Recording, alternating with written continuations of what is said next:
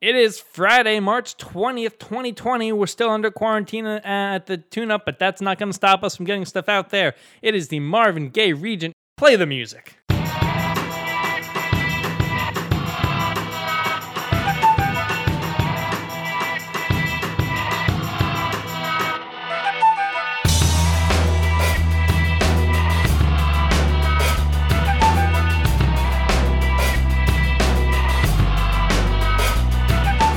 Welcome on into the show. My name is Denny Gallagher, and I'm joined by the Snare Campaign Provocateur, Mr. I love Madonna more than Tupac did. It's Benny Horowitz. What's up, dude?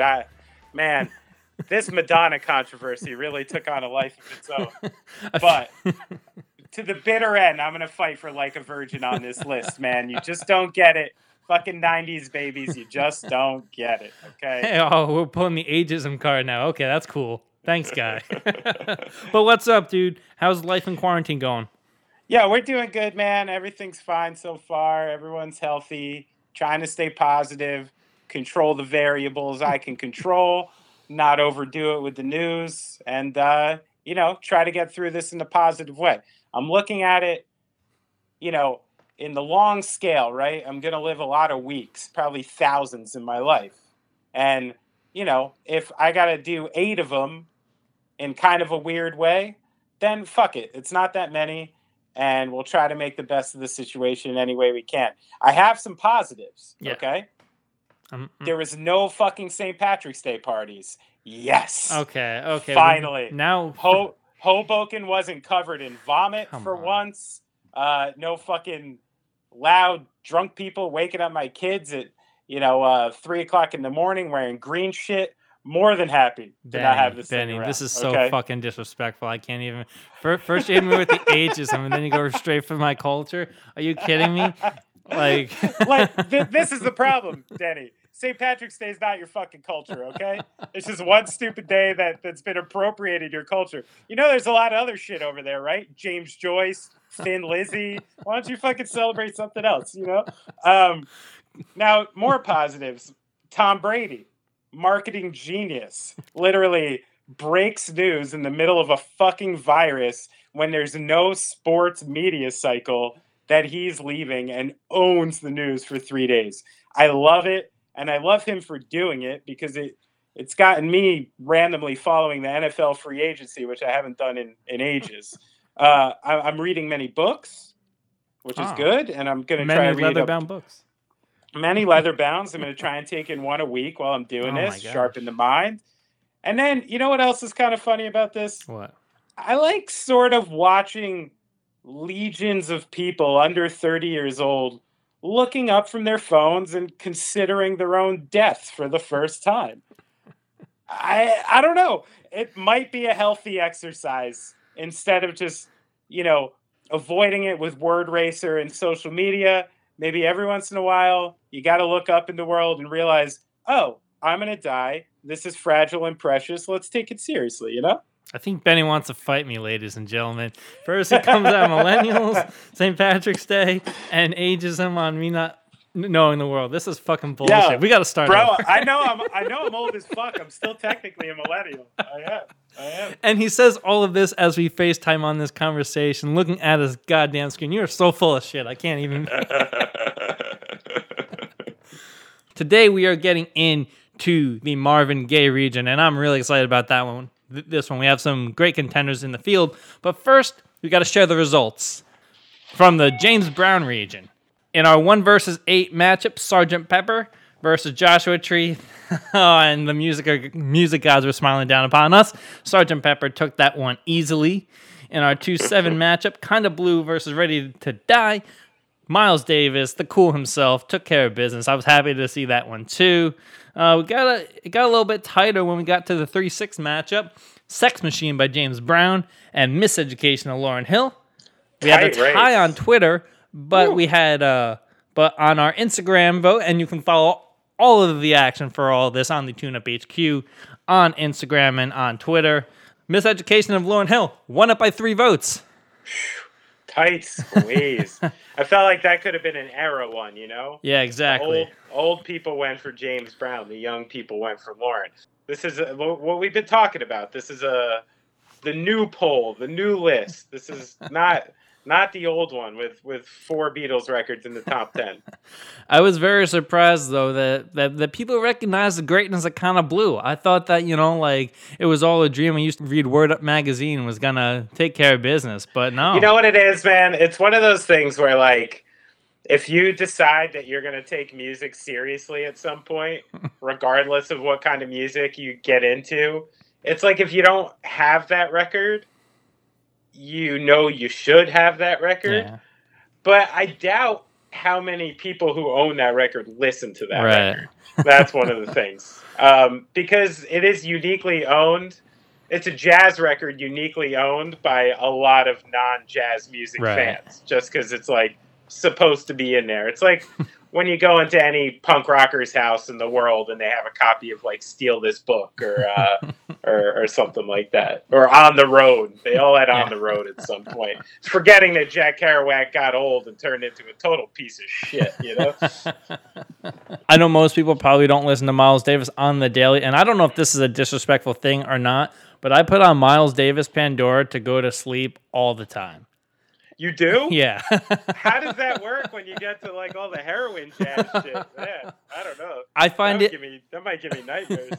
It really eases my mind. Like, heroin jazz, just straight up, rocking me to sleep. I think we found what your 30s are going to bring you, Denny. Good for you. Good life choices. I support it. You try anything once, all right, pal? I'm going to become like Craig Kilborn on Instagram. There you go. And then our final matchup, and this one we knew was, it was off to the races, and it was a race that in this demographic, Bruce Springsteen normally wins. Bruce Springsteen, Born to Run, taking out the Queen of Soul herself, and the album Lady Soul by Aretha Franklin. And this was an absolute smackdown. Aretha Franklin died a couple years ago. We didn't need to do this to her, I'll tell you that. But we called it, right? Because of the obvious demo that we're working in here. The fact that, we don't even have to talk about it. Somebody already sent me something on Twitter that could incriminate me in some things I don't need. Good. Congrats, boss. All right. 95.5%. That's wild. My goodness. So what is the equivalent of that in a basketball, like a tourney matchup? Is that like a 40, 50-point win? Like, we got scrubs out there for the last, like, 12 minutes? That bad? It's like, how the Bucks have been able to load manage Giannis because he hasn't had to play this season? Like Bruce probably sat Will Steven for, like last 2 encores on this one. Good God. Yeah, he sent his proxy. Said, retainer. All right, so as we put a bow on the James Brown region, the namesake himself out of the tournament, but, with all due respect, I don't think we put his best album forward, but Lauryn Hill, great album, and that may be the most modern album that we have on here, even though, we've had some conversations. Benny, not exactly Amy Winehouse fan, but... Oh, not true. See, this is where, you write me one text trying to kick out Madonna for Amy Winehouse, all of a sudden I'm not a fan. We only have 32 slots here, pal, And just because you decided it has new classic status does not mean it has classic status. I also don't see a lot of Madonna records on these top 100. I thought I was being progressive, I also have a wife. I mean, I feel like she's still, she's trying to dress like Madonna. She still thinks she's the most iconic, cool woman and fashion figure that there is during a time. I mean, again, listen, it's one of those things. If I'm going to put on a Whitney Houston album or a Madonna album, I'm probably going Whitney, But let's talk about the long-term effects. Whitney had a very long-term effect, too. We could actually make a case for Whitney Houston on this list, too, if you'd like. So... And I'd love to, but it's like, now, the first Whitney Houston album, which would probably be my argument if we're going to try to put Whitney in this conversation, right? Yeah. I Will Always Love You is on a movie soundtrack, so we can't do that. The importance of that first Whitney Houston album for Clive Davis, kind of resurrecting his career. If we get to Whitney in this conversation, I think would be a very interesting thing to kind of unpack. And one thing to consider, that has come up and time again doing research for this list is the amount of great albums and artists who didn't exactly pen their best songs. Yeah. A lot of them were ghostwritten, helped by producers, covers, a number of different things. And Whitney Houston, surprisingly, wrote the bulk of her own music. And that's a great transition for what we're going to talk about today. We are into the Marvin Gaye region. And our first matchup in this thing, Marvin Gaye, What's Going On versus Paranoid.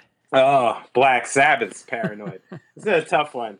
So let's get into what's going on a little bit, okay? Because I want people to know why Marvin Gaye, What's Going On is in the number one seed. You know, it doesn't, to some it might feel like a lower seed.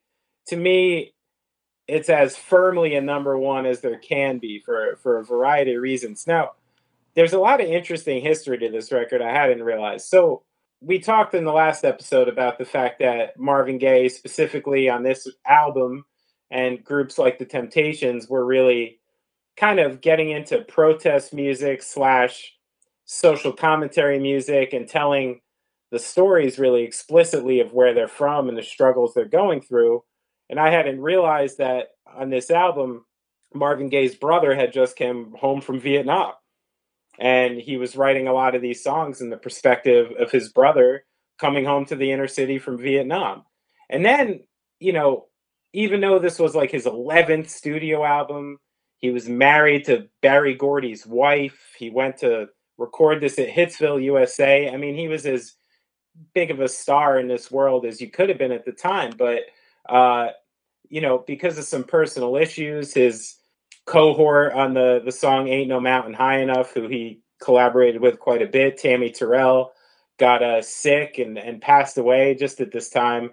And it kind of led to what I hadn't realized, but a sort of Brian Wilson-esque headspace for Marvin Gaye going into this record. And some of the places he went lyrically and sonically with a lot of the different sounds, the overdubs he used where, you know, it sounds like people just talking on the street and, you know, you're singing over it, this real feeling that, like, you know, there's a couple songs on that record you can almost imagine him like walking down the street and singing, because that's the kind of landscape that's been set for you. And it produced an album, like we talked about last time, that is going to leave an amazingly long lasting impression. One other interesting tidbit I hadn't realized was that Ronaldo Benson, one of the performers from the Four Tops, was on tour. He viewed the riots in Berkeley, and he wrote the song What's Going On. And he actually tried to sell it and gave the song to Marvin Gaye to convince him to sing it, but Marvin Gaye took half the writing credit in order for singing the song. So this goes into one of those things again where, you know, it is important to know exactly who, you know, is behind these things. But, you know, if you want to get into that, there could be a producer, engineer, ghostwriter on 1,000 records that deserve a lot more credit than they get. It was also the first time that the heralded Funk Brothers, who were the group that backed the bulk of the Motown bands from that era, were named singularly on this album as musicians rather than just the Funk Brothers, which was another big step in a lot of ways, and also one of the reasons the music is just so on point on this record. So, all that being said, it is a clear number one. All right, Benny, on the other side of this matchup, we have Paranoid by Black Sabbath, and, you know, we're going to talk about Nevermind by Nirvana in a little bit in this bracket, but I think Paranoid is one of those records that really is like a segue record between what was and what was going to be. Comes in at number 8 here. Benny, do you like the seating, and how do you think it fares on this side of the bracket? I mean, I like the seating just because, again, it's a record that you don't see on these lists often. And one of the reasons I think you don't see it on this list is because, you know, with the exception of maybe Led Zeppelin or something, hard rock of this generation, and, you know, this in particular, what became metal, is something that is like just, I think, highly undervalued as like the way it's looked at culturally and stuff, you know. So, you know, just to throw it out there, like, if you talk about the 90s and you talk about the great songwriters in the 90s and the people who are on the radio a lot and made iconic music and things that you can sing along to that represent that time, you will almost like never see James Hetfield credited for any of that, you know? Even though he has like a number of the most iconic things from that time. And it's because he fronted what's deemed like a metal band, which for whatever reason culturally was deemed like less significant music. It didn't make them any less big, but it culturally doesn't hold the weight. Like there are times when you'll find a better review in a Rolling Stone of like a Bell and Sebastian record than a Metallica record, because that's just what the culture suits. So I think the idea that this record came out in 1970 and it was especially Tony Iommi with the dark imagery, the nearly like borderline satanic imagery that he used, and then just those fucking riffs. And I don't think you could find a hard rock guitar player who has come after that who basically didn't take something from Tony Iommi and what they were doing. So I think it deserves to be in the conversation. It was controversial when it came out. A woman in England had killed herself while playing this record. So I think that was one of the reasons Ozzy and Black Sabbath, and it got attached with like the occult and very negative things. Another reason why it kind of became something a little more lasting, probably.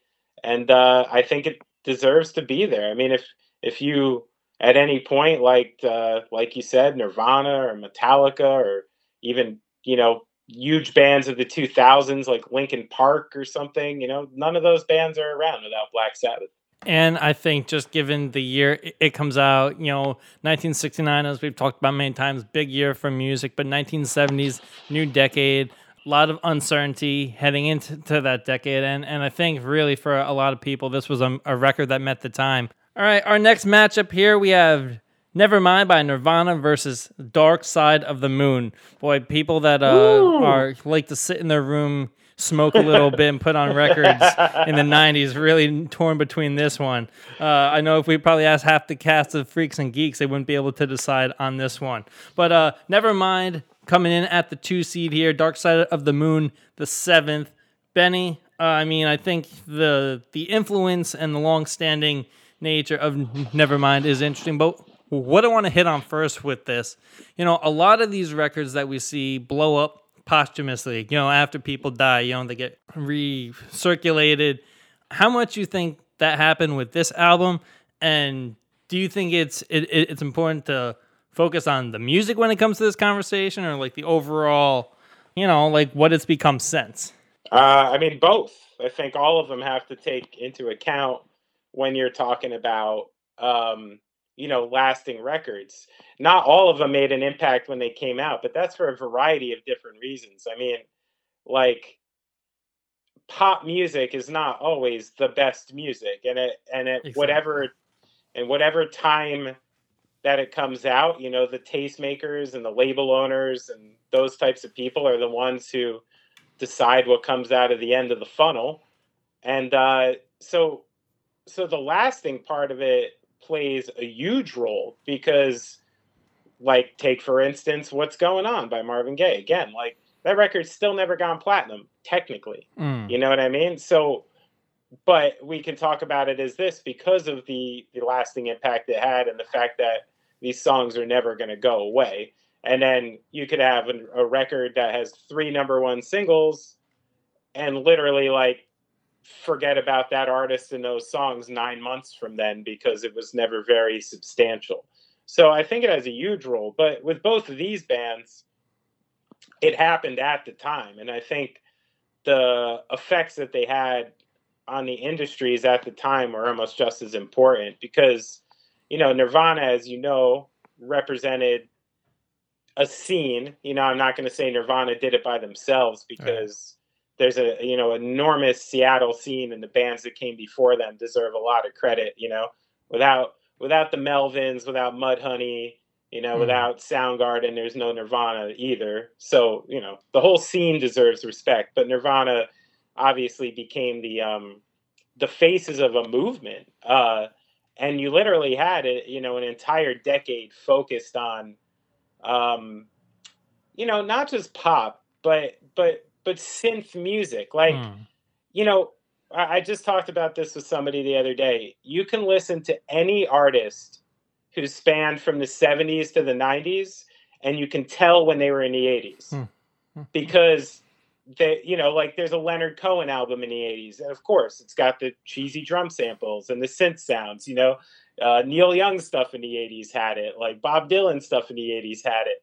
Like everyone fell victim in the 80s, and it was just because it was modern technology and it sounded cool and it was what was going on. But by the end of the 80s, especially with like, the cheesiness and the absolute plastic nature of like cock rock and radio rock at the time, uh, bands like this came and just completely infected like a young version of people who were totally done with that shit. Hmm. I mean, it was also like people growing up with it. Like I grew up watching MTV, and I'm 9 years old, like watching videos about some woman's fucking cherry pie, and like really like over the top, misogynistic, like really crazy shit.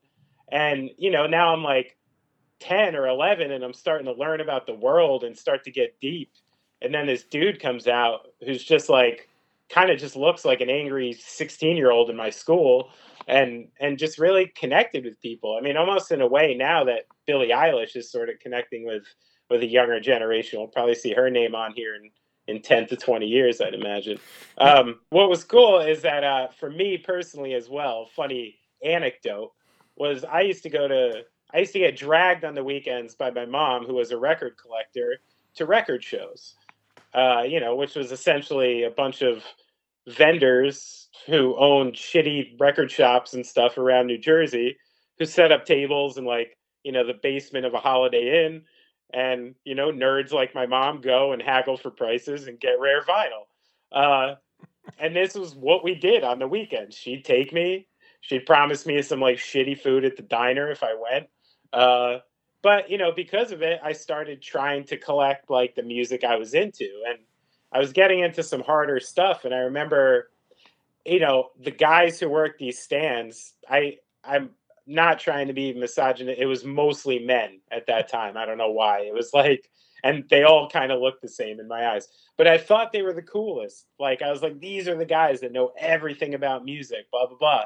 So I went up to one of the tables and I'm like, hey, I like this and this and this. Can you recommend anything? And they gave me a tape of Nirvana Bleach. Um, and I listened to it. I didn't quite understand it. I more like kind of pretended to like it because I knew it was cool, but didn't actually like it. And then because of it, though, I was like hip to the fact that Nevermind came out, and I had that record early. And I remember bringing it to school. I must have been, I don't know, sixth, seventh grade or something. And it had the picture with the little penis on it, and people were like, "Yeah, what's that?" And I thought it was so cool because I was different than everyone. And then it turned out to be the thing it was. But what was cool about that was the first singer of my first band, a guy named John Mopper, saw that I had written Nirvana on my backpack and was like, "Oh, that's cool." And he was like older than me in eighth grade. I thought he was cool anyway, so I was very impressed. And then about a few months later, I I had been playing drums in my house, but I had sort of half stopped, and I was maybe like losing interest a little bit. And as kids do, if something else had grabbed my attention at that time, drums could have easily gone to the wayside. Who knows? And he had a band, and my friend Nick Park was playing drums for him. Something happened with Nick Park, and they said, "Oh, I heard you had a drum set." And I said, "Yes." And even though I had barely been playing at the time, I went and tried out with this band. And one of the songs I played was Come As You Are by Nirvana. So, in sort of a half backwards way for me, and I imagine a lot of people my age, Nirvana definitely like helped me and also facilitated me just like being in bands and playing music. Nirvana's first number one record, and in 1992 replaced Michael Jackson at the top spot. Like, the king of pop music, and Nirvana goes to the number one on the pop chart. Just unbelievable. Yeah. I mean, and it was crazy too, like, because I could imagine older people than me at the time being like, "Wait a minute, that's the fucking drummer from the Germs, and he just like beat Michael Jackson, like in the #1 chart." Like, it really was some pretty revolutionary shit. And then on the other side of this matchup, the other poster T-shirt that every middle schooler has had from the time it came out until probably the end of time, it's Dark Side of the Moon. Benny, coming in at number 7 in the seating, too high or too low for you? I think it would say it was too low, but again, we're not going off record sales here, and that's one of the most impressive things about Dark Side of the Moon. Right. That's not our barometer. But what's funny about this matchup? It's like every like 13-year-old getting into music, it's like their Velvet poster and their new poster like next to each other, like the first one they got when they smoked a joint, and then the one they got a year later when they started like drinking some beer. um, but Dark Side of the Moon, when you listen to it now, I think the thing that stands out the most is like the tricks in that record. Like, that music and that record and what they were doing at the time went for more than just like a typical album experience. It was going for like a visual experience and an emotional experience with the soundscapes, what they were talking about, the concepts. Like, it was much deeper. And that's one of the lasting parts of Dark Side of the Moon, is the fact that you kind of need to figure out what they're even talking about. And at any time when you figure it out and associate it to what's going on, that could be then or now, the topics are really pertinent, and the things that they're trying to get through are really pertinent, but they're not done in like a Rage Against the Machine kind of way. They're done in a very experimental and groovy kind of way. So I think it really is one of those experiential records that like takes people through a thing. Like, there's probably a lot of people who listen to Dark Side of the Moon for the first time and could tell you the time and the place they did it. Um, and then it just really enhanced like anything that was sort of, I'd say, like, arty or indie or experimental after the time. I mean, like, does a band like Radiohead exist as they were without an album like Dark Side of the Moon? Do those soundscapes start to come about? So I think that that's one of the lasting impressions. And then again, it's not like they've released new singles. Dark Side of the Moon hasn't had like a Bohemian Rhapsody, Wayne's World, experience. Like, this record has just stayed in the charts just by kind of being awesome and by being like handed from person to person as time goes on. All right, next matchup here, and this is one Benny's really excited for, as am I. The 3 seed, It Takes a Nation of Millions to Hold Us Back by Public Enemy versus the 6 seed, Elvis Presley, the Elvis Presley album. I mean, how could you not love this? This is just like culture on a fucking plate for you.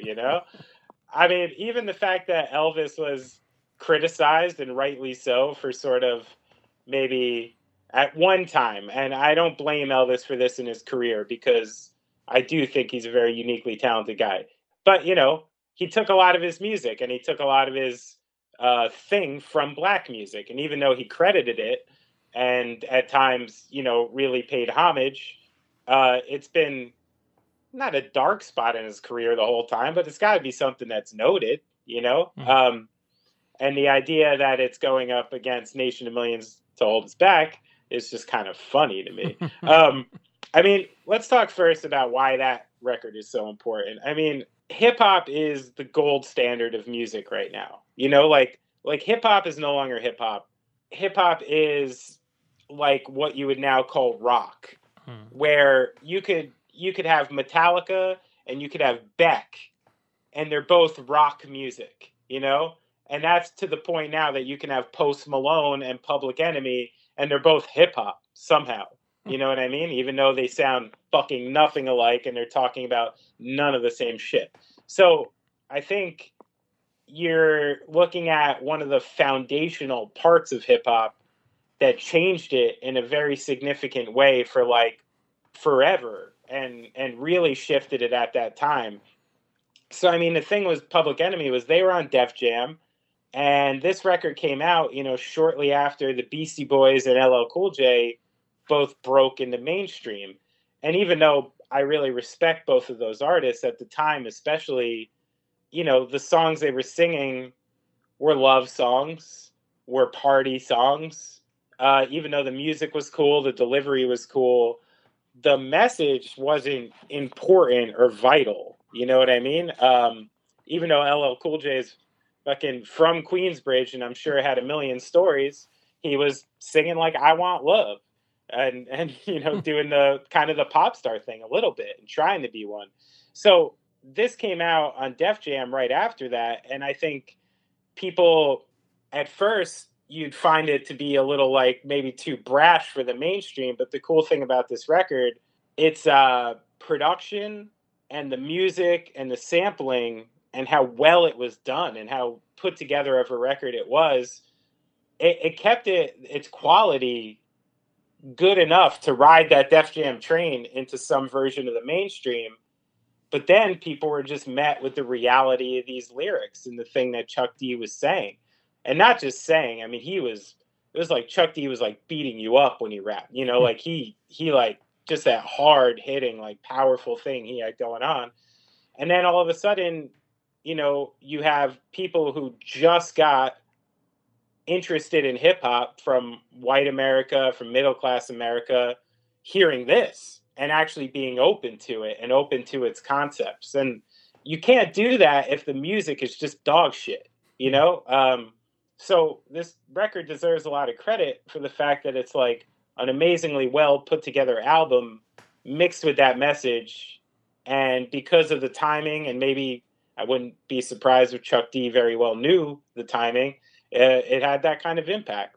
It's like what my mom used to say, you gotta change things from the inside out, And Chuck D, very famously a big Clash fan, so a lot of that punk music and the messaging of that coming out in a form that was more about where he was from and all of that stuff. And it's been fun working at NBA Radio. By the way, Chuck D, big NBA Radio fan. He always DMs us and calls in and stuff like that. So Lakers fan?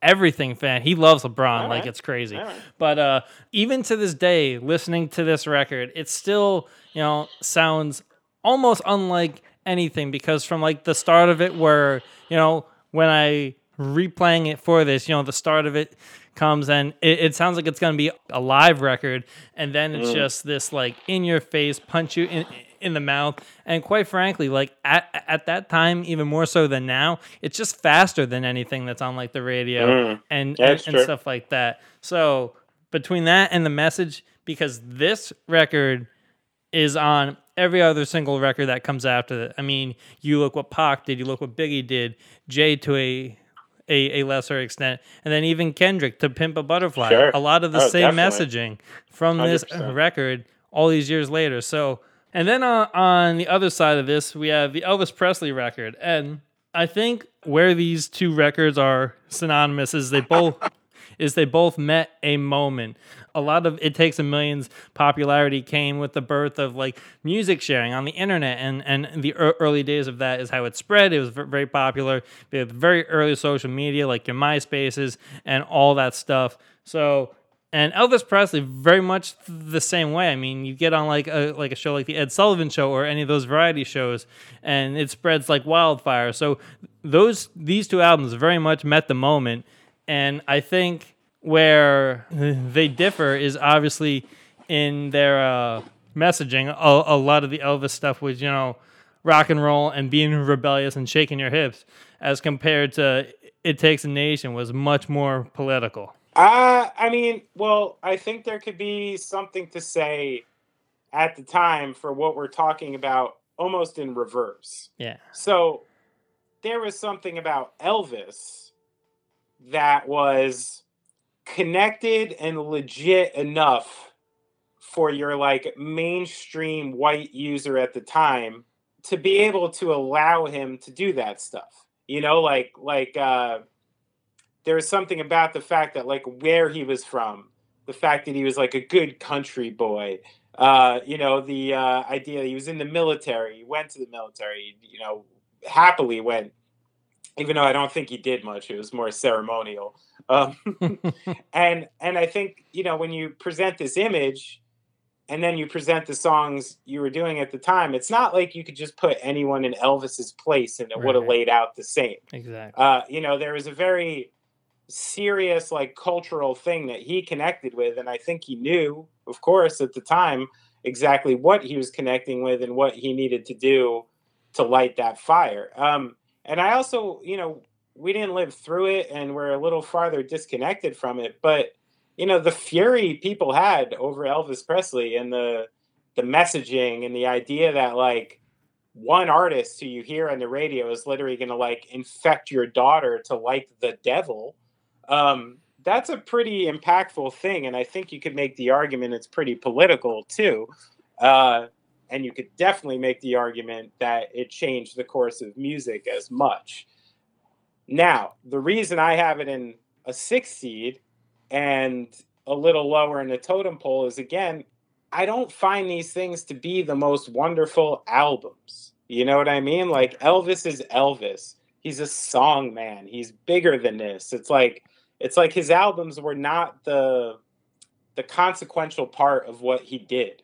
So that's where, when it comes down to a list like this, someone like Elvis has to be represented, but to me doesn't have, like, the quintessential album that you just put there, See, that's the whole thing for me with this conversation is the influence in the year 2020, not in 1955 where you couldn't shake your hips or you had this, like, say, 3 Hail Marys or whatever.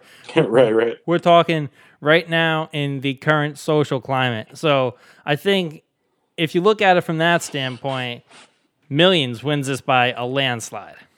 I wish I could get the numbers, the StatCast numbers, on how many times Elvis was talked about in a confessional in the 1950s. That's so There's crazy. probably a Yeah. lot of Hail Marys for Elvis, I think. All right, moving on to our last matchup of the day, and it pits Carole King against Stevie Nicks. That's right, we have Fleetwood Mac's Rumors versus Carole King Tapestry. We've joked a lot about on this podcast about how, like, record guys always want to be like, oh, make it sound more like Fleetwood Mac. Benny did the great impression a couple weeks ago. But Tapestry, I think, is a record that not a lot of people would consider in this conversation. But Benny, this album was non-consecutive weeks number one, had the record for that for almost 20 years until Whitney Houston came along. So has 4 number ones on here. So I think the really important thing to note here with Carole King is, her singer-songwriter. And that's something we see a lot in music today, especially in modern pop music. You see a lot of that. And I think up until a certain point in this country, women were expected to be these pop stars, like to be able to be a singer-songwriter, to have your music heard, but to also be a pop star and have 4 number one is a great testament to what this record is on Tapestry. Yeah, and it's a really easy album to listen to. I mean, I feel like, again, if we're going into, like, represented parts of music, it could be considered an easy listening record, and it might be our only easy listening record on here. But it's smooth and it's impactful. The lyrics are great, and you can't deny the power it had for many, many years. And then on the other side of this matchup, Fleetwood Mac's Rumors. Benny Horowitz, you have the floor. Oh, I love this. I love this album. I mean, just sheerly for the fact, right? So the keyboard player and the bass player were married for 8 years, went on a 6-month-long tour and got divorced. And then Stevie Nicks and Lindsey Buckingham, who weren't even original members of the band. I mean, everyone forgets Fleetwood Mac were weird. They were weird as shit in the 60s. And Peter Green's Fleetwood Mac, listen, I've been in a bus with Ian Perkins many, many times. Just go, no. Have you heard Peter Green's Fleetwood Mac? And then all of a sudden from, 2:30 in the morning to 4, I'm just taking on a ride. A Fleetwood Mac ride. So there was such a long, it's one of the cool things about this record is there's such a long history of this band already. And then, like, in all accounts, like, the band just should have broken up. Like the bass player and the keyboardist get divorced after 8 years. Lindsey Buckingham and Stevie Nicks have their thing going on, and it's on and off, and it's messy. And I don't even know, how they got through recording this album. Maybe drugs, I don't know, but that tension, that thing on the record, like, is so palpably cool. The fact that there's like a number of times on the record you can literally hear Stevie Nicks singing to him, directly to him, a guy in his, in her fucking band. Like, how crazy is that? So, and then, beyond like the theatrics of the record, obviously it had a half dozen just undeniably great, soft rock classics that are just never going away. The vocal harmonies are something that I think is maybe the most impactful,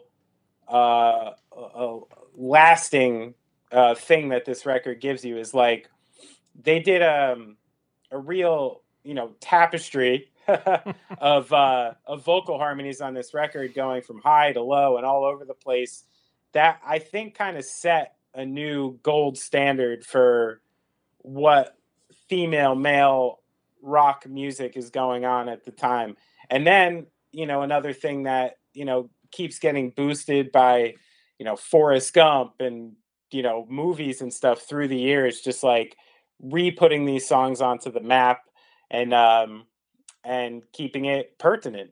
And I don't think you could deny Rumors. And Benny, I think the really interesting thing about Rumors is the fact that while they were recording it, they were all at each other's throats, and the only time that they talked to each other was through the songs. I'm not sure if this is unprecedented in recording music, but have you seen anything like this in your years in the industry?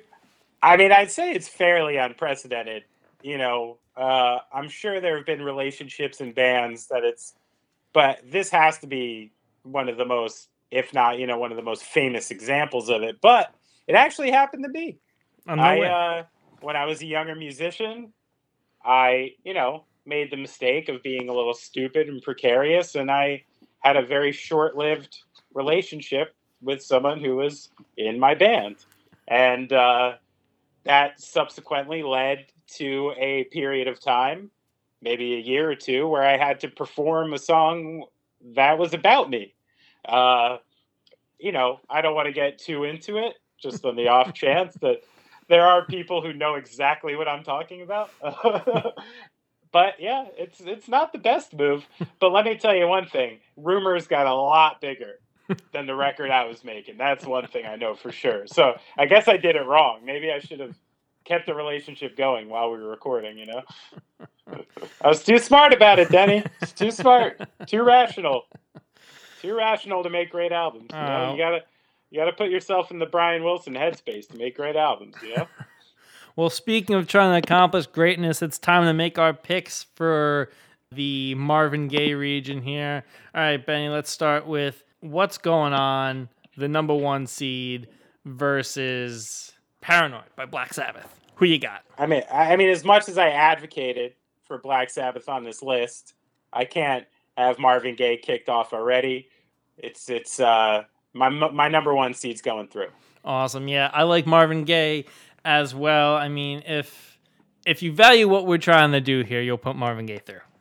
Yeah. Number 2 seed, Nevermind versus Dark Side of the Moon.